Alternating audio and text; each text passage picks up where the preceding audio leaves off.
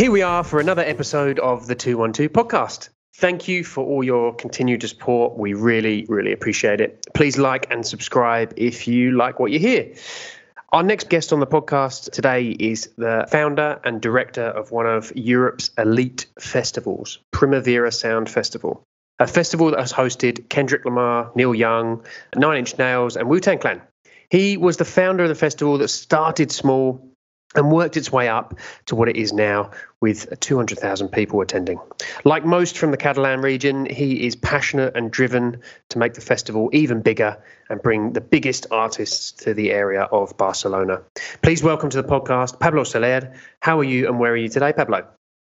Hi, Daniel. I'm good. I'm in Barcelona in Primavera Sound offices. We are just preparing the last steps to have the festival ready in early June. So is this the first, did you have to cancel last year or is it, so this is the first one back up and running? Yeah, we canceled twice in 2020. We canceled in June, moved it to September. We canceled September, then we canceled June 2021. It looks like we'll be able to pull June 2022 through. And so we're now just getting ready for it. People have been waiting and waiting for the festival, so I'm assuming that when it does kick off, it's going to be massive for people. We did sell a lot of tickets. We doubled the weekend this year, so we are doing 2 weekends in a row. But we have to admit that some of the tickets were sold as early as July 2019.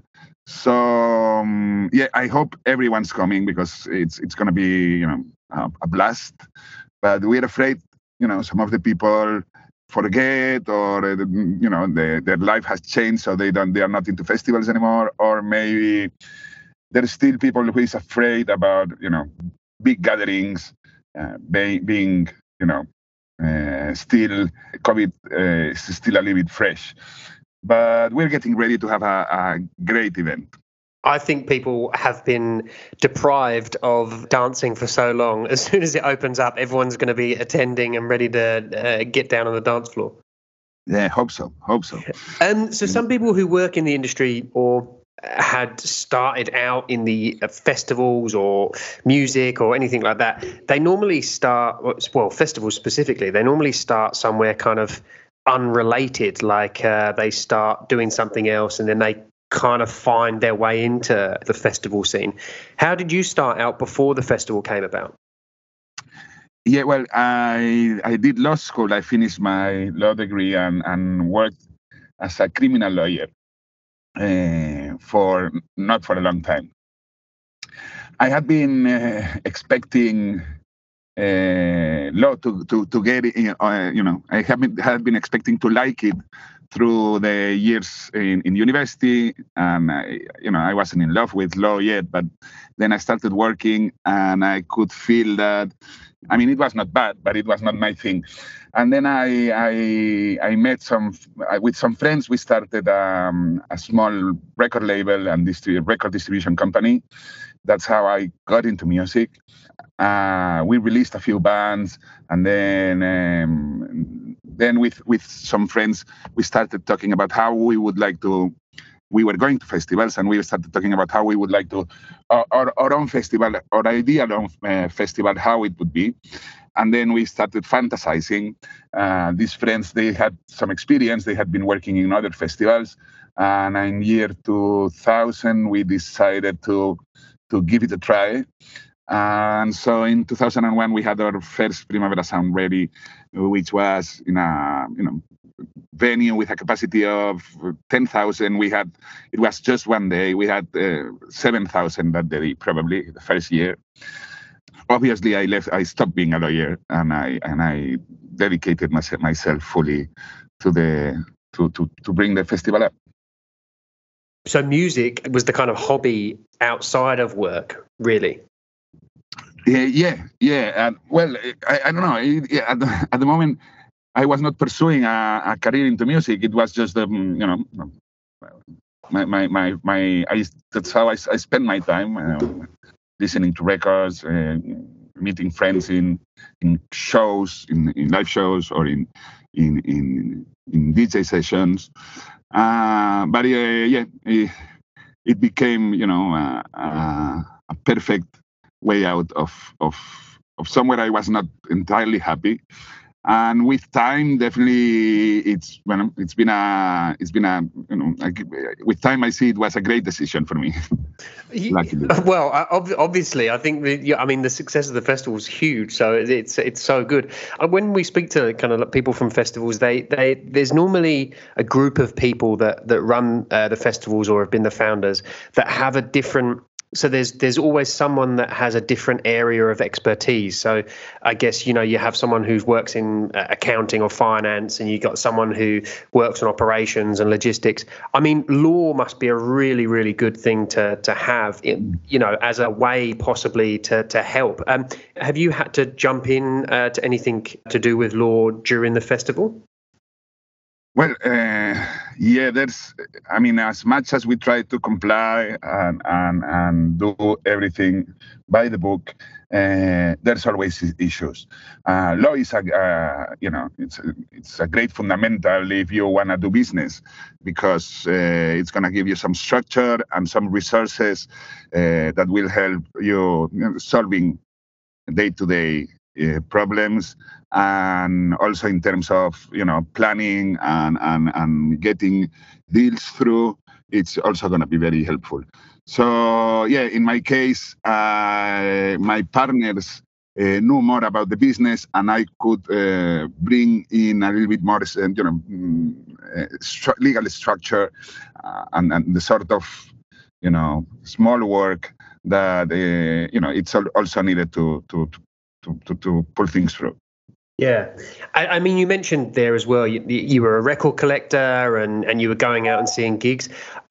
Barcelona, for me, I've been quite a few times now, and I've got a lot of friends in Barcelona as well. And the scene has changed so much. So for you, when you were growing up, what kind of music was around at the time? What kind of gigs were you going to? And I guess things might have changed from now to when you were going to gigs. Well, not so much, actually. For instance, we definitely there's been places that don't exist anymore. Some of the bars, but my partner Gabi and Sonia, my partners, they run a Nizza Club, which is a polo venue. And Nizza Club, it's one of the oldest clubs in Europe that's been having an international programming for the last, they started in 1994, probably. So in 1994, I had 20 years. So that's probably where I started, going out and started noticing what was the DJ playing, and starting getting involved in that way. So, and this is still open. I'm not going out anymore. but as much as there's been changes, well, Barcelona is still a city very, very much related to underground and to smaller and not so obvious artists. There's Razzmatazz, which has been there for a very long time too. There's Apollo, and there's a few other venues that have this kind of progressive programming. Well, and yes, it's sort of definitely translated also in Primavera sound, where headliners are very important, but we like to think that every band counts. The smaller acts, they also have to have the best conditions to play on stage, and they also have to deliver a good show. And if that works, then everybody's experience is so much better.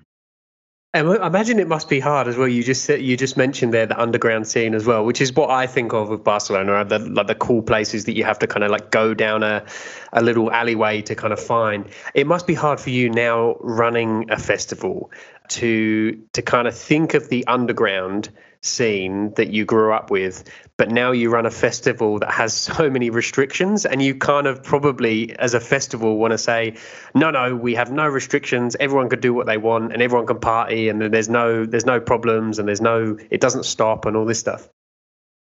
Well, I think in that sense, in the last, 20 something years, that the whole industry and the whole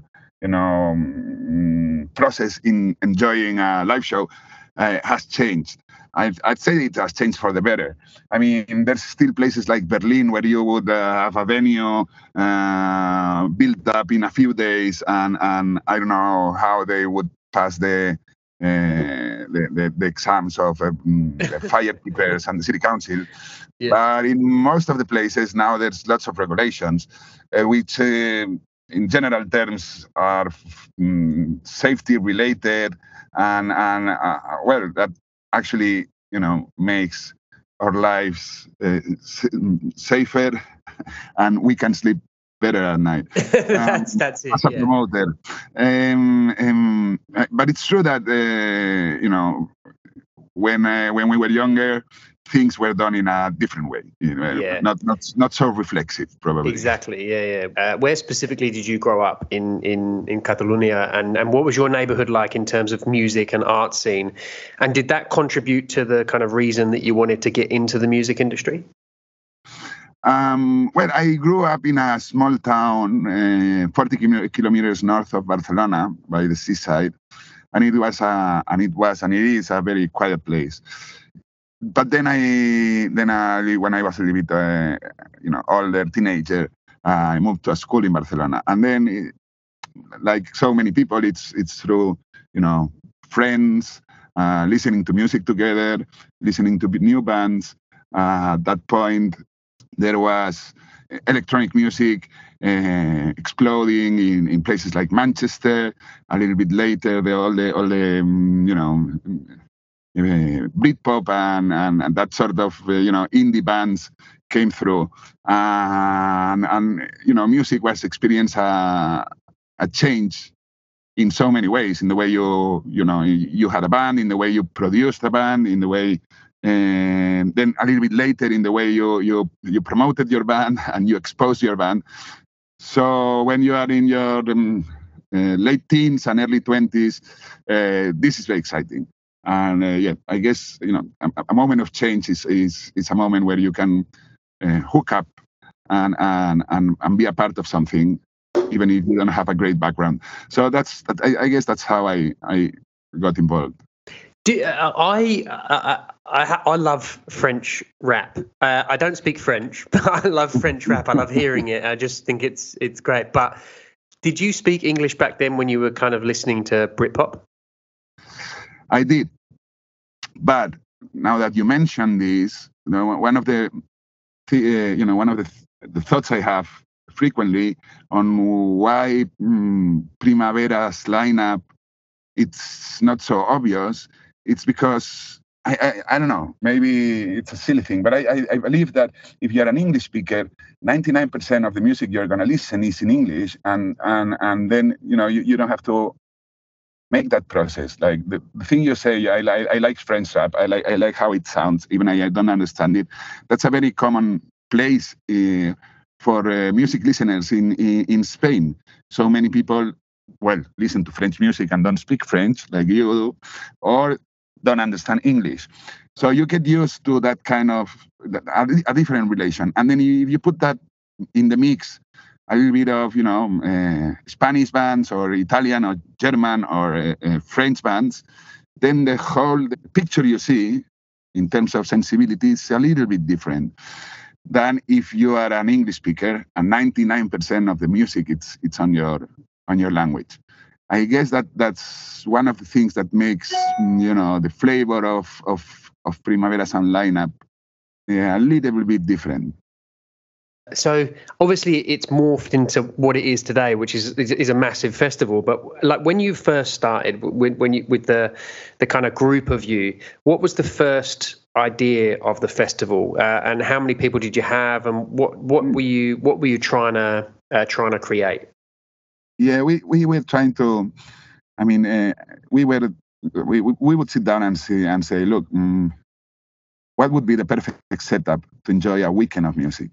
And then even at that time, we were not very keen to camping sites, and we said, well, I mean, if you could do that inside the city, the experience would change. You would stay in a hotel or in a hostel, and then you would have all the city's restaurants to enjoy lunch before going to the venue. You would move to the venue by public transportation. You don't have to drive for 2 hours, make another 2 hours of queue to get in the parking lot. And so we were mostly in terms of looking at features in terms of comfort, how comfortable you could be. And then in terms of music, it would be mostly we want to have. I mean, our view in terms of music was that we wanted to have whatever was going on that specific year. We wanted to have it in the festival. Whatever was interesting and different and appealing musically, new records, we wanted to have those in the festival. And we would add, some big names and classic names that would explain in time why the bands, the young bands now are doing what they are doing. So it would be a mix of big names, classic names, new bands, programmed and in a way they make sense. And I know how important identity is to kind of Catalonians, but I know it's a generalization, but for most Catalonians, the identity is really important. So how important was it to bring Catalan? I mean, you're speaking about English-speaking bands there, so it kind of brings in the international, but how important is it for internationals that are coming in to showcase bands from the Catalan region? Yeah, since we have clubs and we're promoters and we are from the city and we have venues and clubs that we run, we have a label. We have a very close contact with the local bands and with local scene. So we've tried every year to include a significant percentage of local from Barcelona, from Spain bands in the lineup. And we don't want to have them segregated. We want to have them in slots between international bands. So, but it has to be slots that make sense. So you have to choose. You have a stage with a 10,000 people capacity. You have to put a Spanish band there, but it has to be a Spanish band that can fill in that space, obviously.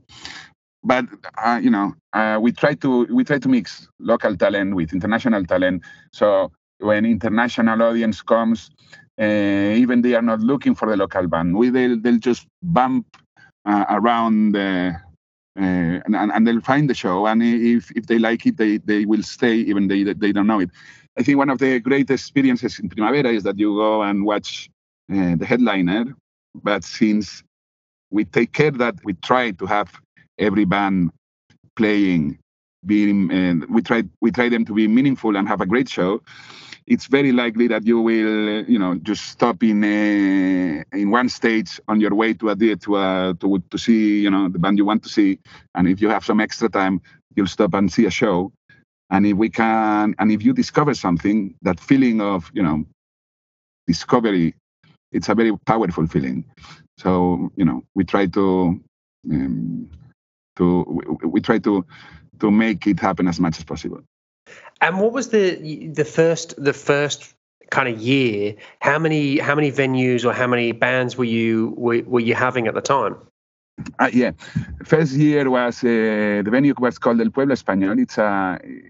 It's a weird venue because it was built in 1929 for the World Exhibition that was taking place in Barcelona, and it was built after a old Spanish town, but with the difference that each house in that Spanish town is taken out of a different region in Spain. So it looks like an old town, but it looks a little bit weird because each house is totally different from the one by it. it was supposed to last for a few years, but it's still there, and it's a great venue. It's got a main square like in any other Spanish town, and it can hold up to 7,000 people. So that was our main stage by then, and then it's got several smaller spots within the walls of the town where we could place, I don't know, maybe 5 or 6 extra stages, going from 1,000 to 100 people. And when we stayed in that venue until 2004, and since we were growing, for the first year, the capacity was fine. We had 7,000 people. So, you could walk around easily, and there was plenty of space. But we kept growing on year 2, 3, and 4. So we needed to do 2 things. First, try to look for extra spaces around that area, around that venue. But most important, we had to program in a way that all stages would be full at the same time. So maximizing the capacity of the whole venue, and that culture of putting several stages at the same time and all of them having an interesting program is something that we've been doing since. And I think it's one of the great things of going to Primavera is getting in and walking around and watching how the main stage is full, but then the other smaller stages, all of them there's people and the bands are performing in front of the fans, and people are comfortable, and also the feeling that you actually have to make a decision, that you can see the big band in the main stage, but there's also this smaller stage with a new band that you've heard about, and you do have to make your decision, which is also something good. I mean, 7,000 for your first gig's pretty good. Well, it was that first year had an electronic approach. It was Armand van Helden and Towate, and then Le Jamon Inferno, which was a band from Berlin, and then some Spanish band, Los Planetas. I think for the first year it worked.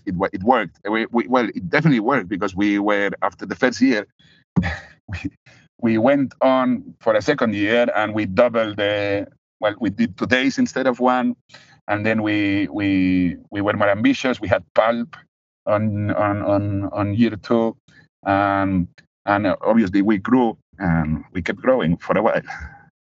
It wouldn't be a festival in Spain without Los Planetas, but I mean, some of the bands that you're talking about, there's a pretty huge, there's a risk there, Pulp for the second year. Did you ever feel like it wouldn't work, or you were just all really like blind faith that you were like, this is going to work, we're going to make our money back, etc.? I don't know. We financially, it's very hard. It's very hard. The first few years, honestly, we were supported financially by our families until as a company you get to have some historical banks don't trust you so much. Important investors. Sorry. Investors start coming in much later. So for the first few years, it's very difficult. Still, we had the feeling that we were growing, and we were doing things right, and we were getting attention, international and local, and the reputation of the festival we were building was in the right direction. So we trusted things would get profitable at some point. But it took some time. I'd say from year 1 to year 8, there were 2 good years, and the others were losses. At the time, from 2006 to 2008, we had a lot of competition with another promoter from Barcelona that was making a festival in the same venue we were using. And by 2008, we were about to withdraw and or to stop the company because we had like 3 bad years in a row, and it was getting very difficult. Everything changed. I don't know. These things happen. But in 2009, we had Neil Young as a headliner, amongst others, and our competitor was not making the festivals anymore, and suddenly, even it was the start of a huge crisis in Europe. Things started going better, and then we had a few years that we were on positive numbers, and we gained security on what we were doing, and we took profit to grow a lot. Pablo, did your friends and family think you were crazy when you started? Well, they would come to the festival. My dad came for the first 15 years in a row.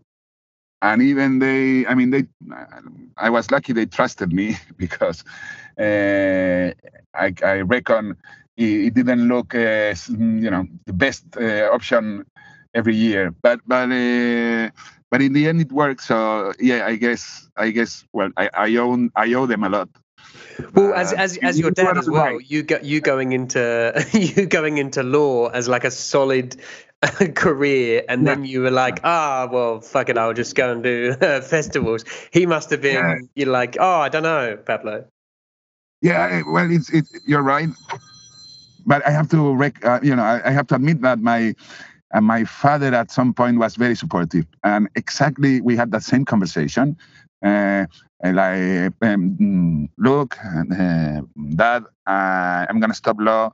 I'm gonna start being a concert promoter and working into music business.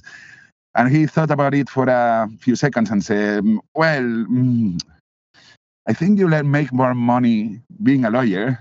You would make more money, but you will probably be happier with music. So, go ahead." And I mean, that was incredibly supportive, and at least in half of that statement was true, and with the important half. I'm grateful for that. But I think that it's important to know when you kind of start out as well, because I think some people might look at festivals or events in particular and kind of go, that's easy. You just kind of organize all these things and it kind of comes about. But it's not an easy job, is it? There's a lot of people I talk to that they think that we work only one weekend in the year.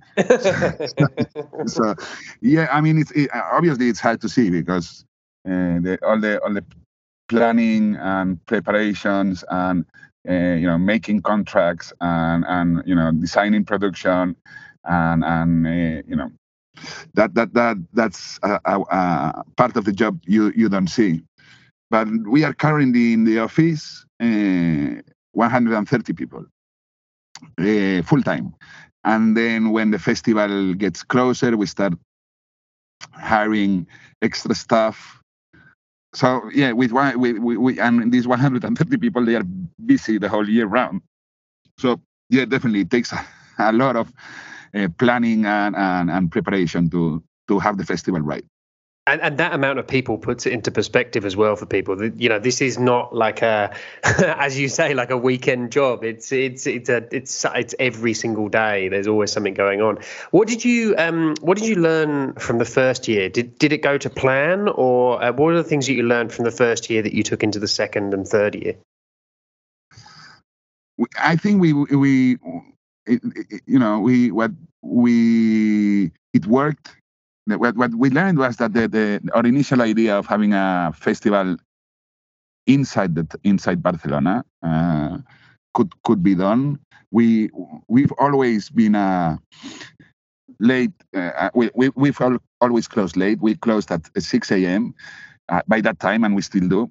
So, we could go on with live music in Barcelona until 6 a.m. outdoors, which was, it was not so obvious. But we worked the sound very well, and we tried to, minimize problems with neighbors. We still have, but the main lesson, I guess, from the first year is that, our intuition that you could pull through a festival in the middle of the city and make it attractive for the ticket holders to come and to be able to spend part of their daytime in the city and then come to the festival and enjoy the shows in the evening and at night. That was a good idea. And so in the second year we had 2 days. The third year we had 3 days. The fourth year we had 4 days of festival. So we grew very fast on top of that content, and it still works. So I was reading an article that you did with a Far magazine online publication, and I just wondered what you talk about in that article in that interview you talk about the kind of need for travel and all that stuff, but what kind of impact did the festival have on the local area that in Barcelona? What kind of did you feel the impact that it had on the local area? Well, I guess there's different ways of measuring that impact. There's the economical impact that with time, we are bringing in terms of economy, lots of travelers and people from abroad coming in and spending money, that's interesting for city council. And so then I guess there's a lot of fans that had the opportunity to see not so obvious bands or bands that it would be hard to see in Barcelona as headliners at the festival. For music fans, that's a very important thing. But then there's a lot of, we've helped so many local bands that have passed through the festival. I don't know. It's not that our help was significant, but Rosalia played in Primavera first time in 2013, I'd say, when she released the flamenco album. Then she came in a smaller stage, let's say, and then she came back in 2018 with El Mal Querer, already in the main stage. But we've seen bands coming and playing in the festival, starting their career and then coming back when they had a success and they could play in bigger stages. So I guess there's lots of levels where the impact of the festival, where you can feel the impact of the festival. And Rosalia is a perfect example. I mean, that's she's got pretty big at the moment, hasn't she? Well, there's as big as you can get. I mean, she's on the American scene. She's massive at the moment. Yeah, she's massive, and she's doing something really difficult, which is it's like be progressive in her music. She's not stale in the sound, and she's trying to introduce new language and new inputs and new patterns. Yeah. So she's trying to introduce new patterns in her music, and that makes her success even more interesting. So when did you feel like it became kind of an international festival? When did you feel like it was, you mentioned the 7th year or 8th year, I think you mentioned, but when did you feel like, okay, right, now it feels like a viable option. Now it feels like it's actually gaining some traction and becoming bigger? We always had some, we always tried to have a good relation with press and magazines in London. Since our angle at music, it's very, we have to recognize it's very Anglo-Saxon. So we were always careful with the promotion we were doing in the UK. But at some point in 2009, when the economical crisis at that time came over, we realized that, there was a chance where, we would need to bring in people from France and from the UK and from Italy, because the wages in Spain were very low. There was a lot of unemployment, and we were also growing in terms of capacity in the venue. In the venue we still work at Parc del Forum, and so in order for the festival to grow, we would need to put more attention into our promotion and PR in the neighbor countries. And then we started a program with several PR companies to put our festival also in the international unconsciousness of festival goers, and it actually worked. And again, since the way we address to the fans in terms of communication and the content of the festival, it's very Anglo-Saxon. We started having lots of people from London coming over. We always had we always were a reference amongst music lovers because of the composition of the lineup, because you could see bands that were hard to see in other festivals.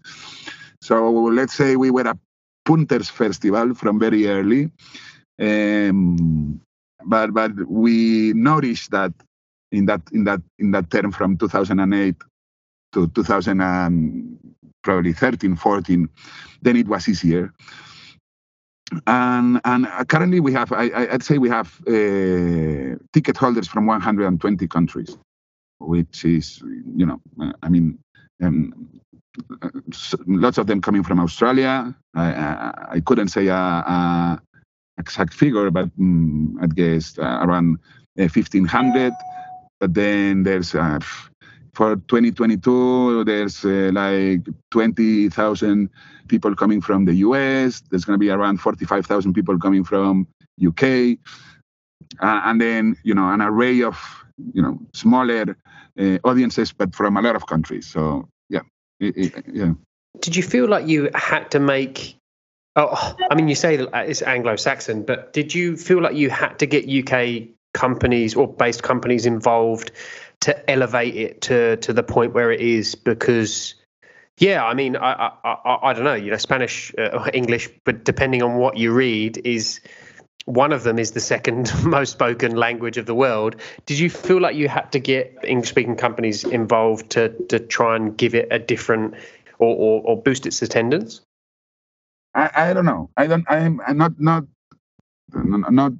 not that we thought of it that way. I mean, we like the festivals we had in our area, and the festivals we went to when we were young in Spain, which was Doctor Music or Benicassim Festival.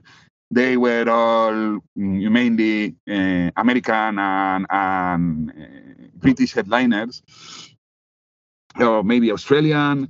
So in a way, we had to go to London to book. That's where the agencies are, and that was the everyday job in booking terms. And then you go to London and you choose between what's available. It's not that you can choose anything. We still had and we do the Spanish names or Latin names, but in a way, I have to admit that if in terms of percentage, English-speaking bands are the majority of bands at Primavera. So, it's nothing you do to get your audience, to attract audience from these specific countries. It's what you book to get the product you like and the product you feel comfortable with. Yeah, and do you think that's actually people from Barcelona that want the English-speaking bands as well? I mean, there's an audience for them, obviously. I mean, in Latin-speaking countries like Italy or France or Spain, we have our own tradition of music, and sometimes, for music lovers, you are on one side, meaning or the other, meaning you like your local folklorical references, or you look more abroad and to an international music scene. And sometimes it's hard to combine both of them. There are some Spanish festivals that only do Spanish bands or mainly do Spanish bands, and they have their crowd and they work well. But it's it's a strategy, or it's the product they want to, the overall product they wanna work with. We were looking more into the international scene, and if you go to the international scene, again, you're gonna find Rosalias lately, but most of the bands you're gonna find are English speaking. For the people in Barcelona, I mean, whenever there's a headliner show of a significant band English speaking, it gets sold out. So, I mean, the audience is there. Yeah, I mean, yeah. So I mean, for me, whenever I went to Barcelona, I loved kind of going off the beaten track and trying to find.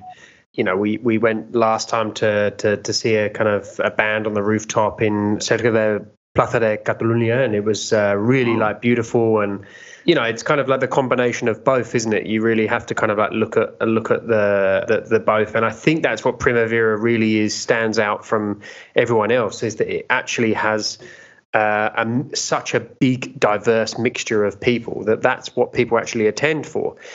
So I wondered, how do you keep the festival relevant and interesting? Because it's evolved over time, over the years. How do you try and keep it relevant and interesting? And how do you go about those conversations? I mean, even we're music fans, we realize we can't make the festival only about the bands we like or the bands we are fans of. We want to make the festival a reflection of what's been going on musically in wide conception for the last year. So for instance, we had some bad reactions when we started including reggaeton and trap artists in the lineup, because some of the older Primavera customers, or more classic Primavera customers, thought that that kind of music had no place in an indie festival, which was probably their personal conception of what we were doing. But in the end, like if you see other, and I still recall in 2018 when we started doing more urban acts and more Latin acts at the festival. Some of the other promoters of festivals in Spain, they would claim publicly in the press that they would never hire those bands for their festival, because that was not what their festivals meant. You look at the lineup today, you'll see how they also want to attract and get to a younger audience. So they have to make concessions, and it's not that we are doing artificially putting this or that band to attract this or that kind of people, or that age, or people from that age, from a specific age. It's just that if you look at the list of best albums published in whatever, the Guardian or the New York Times in January this year, you'll see how you've got all these artists in the list. So again, it's focusing. You keep yourself relevant as long as you keep your eyes open on what's going on in reality. If you only do the bands you want to see as a person, as a fan, you'll probably get outdated in not a very long time. Yeah, so where do you think it's? I mean, it's hard to predict now, but I mean, we're 2022. We can look back on this interview in 10 years' time. But what do you think is next for the festival? I mean, there's technologies obviously evolving a lot. How do you think the festival will evolve in time? It's well. At the moment, we have a lot to work on. We just started franchises in LA in September this year, and then in November we're going to Sao Paulo, Buenos Aires, and Santiago de Chile. And we are introducing Primavera Sound in the new markets. We have to see how this works. We can't forget that the important thing is to sell the tickets. Everything else is just, it's just planning. But if you don't get to, sell the tickets, this is not going to work. But in time, I don't know. In general terms, technology helps a lot, and you can offer better, faster services. But the experience of a festival, it's the essence of it all. It's going to a venue, enjoying music, feeling a little bit of freedom, and having fun with your friends. And this is very experiential. You cannot substitute that with an app or a telephone or a computer. And so I guess as the world is getting smaller in a way, our proposal or way of approaching music and programming festivals, can be taken to some other regions we haven't visited yet. We'll see. It's such an unpredictable world at the moment, anyway, that it's hard to say. Exciting or scary, one of the two. What's Pablo? What's been your favorite artist or performer that you've had at the festival? Has there been one where you kind of wanted, and then you've seen them, and you've been like, "Oh, this is who I wanted"? I recall a lot a very early show, LCD Sound System in 2003. They had just released. At the moment we booked them, they had only released the Losing My Edge 12 inches, and I went to New York and I met James Murphy first as a fan. He was DJing in a venue, and I approached him after he finished, and we were talking for a little bit. I told him that I had, by that time it was a very small festival, that I had a festival in Spain, and he was interested. But then we finally, he got an agency. We booked him for a very reasonable price at the moment, and he did one of his first shows ever in Primavera Sound 2003. And James being a great storyteller and a very funny guy, he takes very seriously his job. And he once he did a short sound check, and once he had his time to go on stage and start the show, he started the sound check again. And it took him at least 1 hour or so in front of the audience, which was a 500 people venue, probably 350 people in there. He had them waiting for an hour until he was ready. And at the time, they didn't have so many songs neither. So they delivered a 25-minute show, which, it was really intense. It was a great show. They sounded like a jumbo. It was amazing. And I still recall that show as one of my favorite shows ever at Primavera.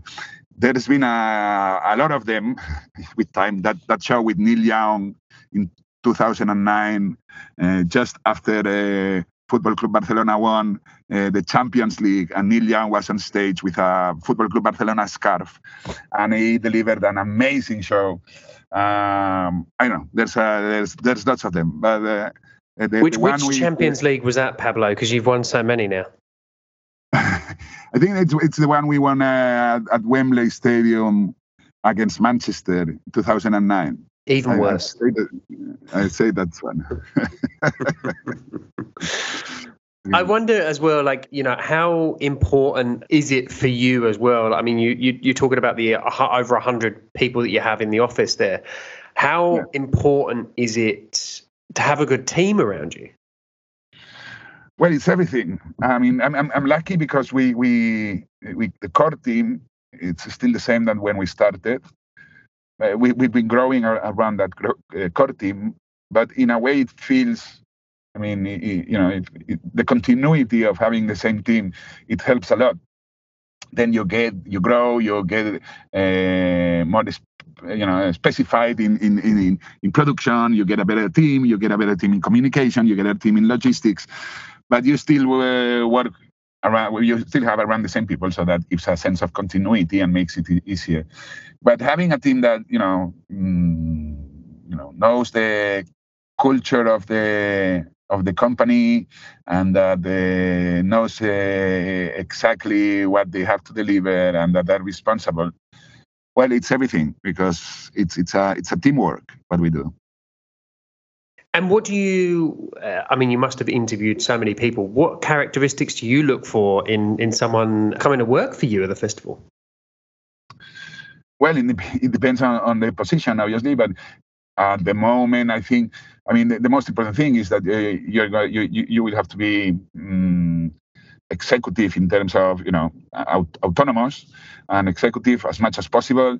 Once you get, your things rolling, be a good team player. One of the things I'm proud about the festival, I don't know if you are familiar with production teams and festival production environment. Usually it's a very tense environment. There's a lot of bad moods and shouting in several places I've been. The vibe we have at the festival, even through crisis, but through the festival, it's a very friendly, very calm vibe. If there's a problem, we sit down, we look at it, we try to go around it or solve it or whatever. But it's very important to create a nice atmosphere that people feel comfortable working with, and people feel comfortable having initiative and putting ideas on the table. If everything's tension, work gets really hard and slow. That makes total sense. I'm sure that's 90 to 95% of all festivals as well. Pablo, we're coming to the end of the episode now, and I just wanted to, one of the things that I wanted to ask you, Barcelona is such an iconic place for a lot of people around the world, and anyone listening, I know it puts you under pressure a little bit, but I just wondered if there is your top 3 venues in Barcelona to kind of see the best bands or see up and coming artists. What are your favorite venues around Barcelona, and where would you tell people to go to? Oh, well, that's easy. Music venues, if they come to Barcelona, definitely have to go to Apollo Club, which is downtown. They got a program every day, club program, night program, and they've got a crazy program in terms of band shows. So I'm sure they'll find something to enjoy. Then there is La Nau, which is a smaller venue, not far from downtown neither, and they got the Apollo capacity is 2,000, and they do a lot of club sessions, and that's a great place to go to stay for until late. La Nau is more just about shows, but it's a smaller venue, 500 people, maybe 400 people, but it's a great venue, great sound to see shows. They got a program running almost every day too, so that's an easy one. And then the other great venue to watch shows and to go to their clubs, it's Razzmatazz. It's a bigger venue, but it's got a great program too. So yeah, any of these 3 guarantees a lot of fun.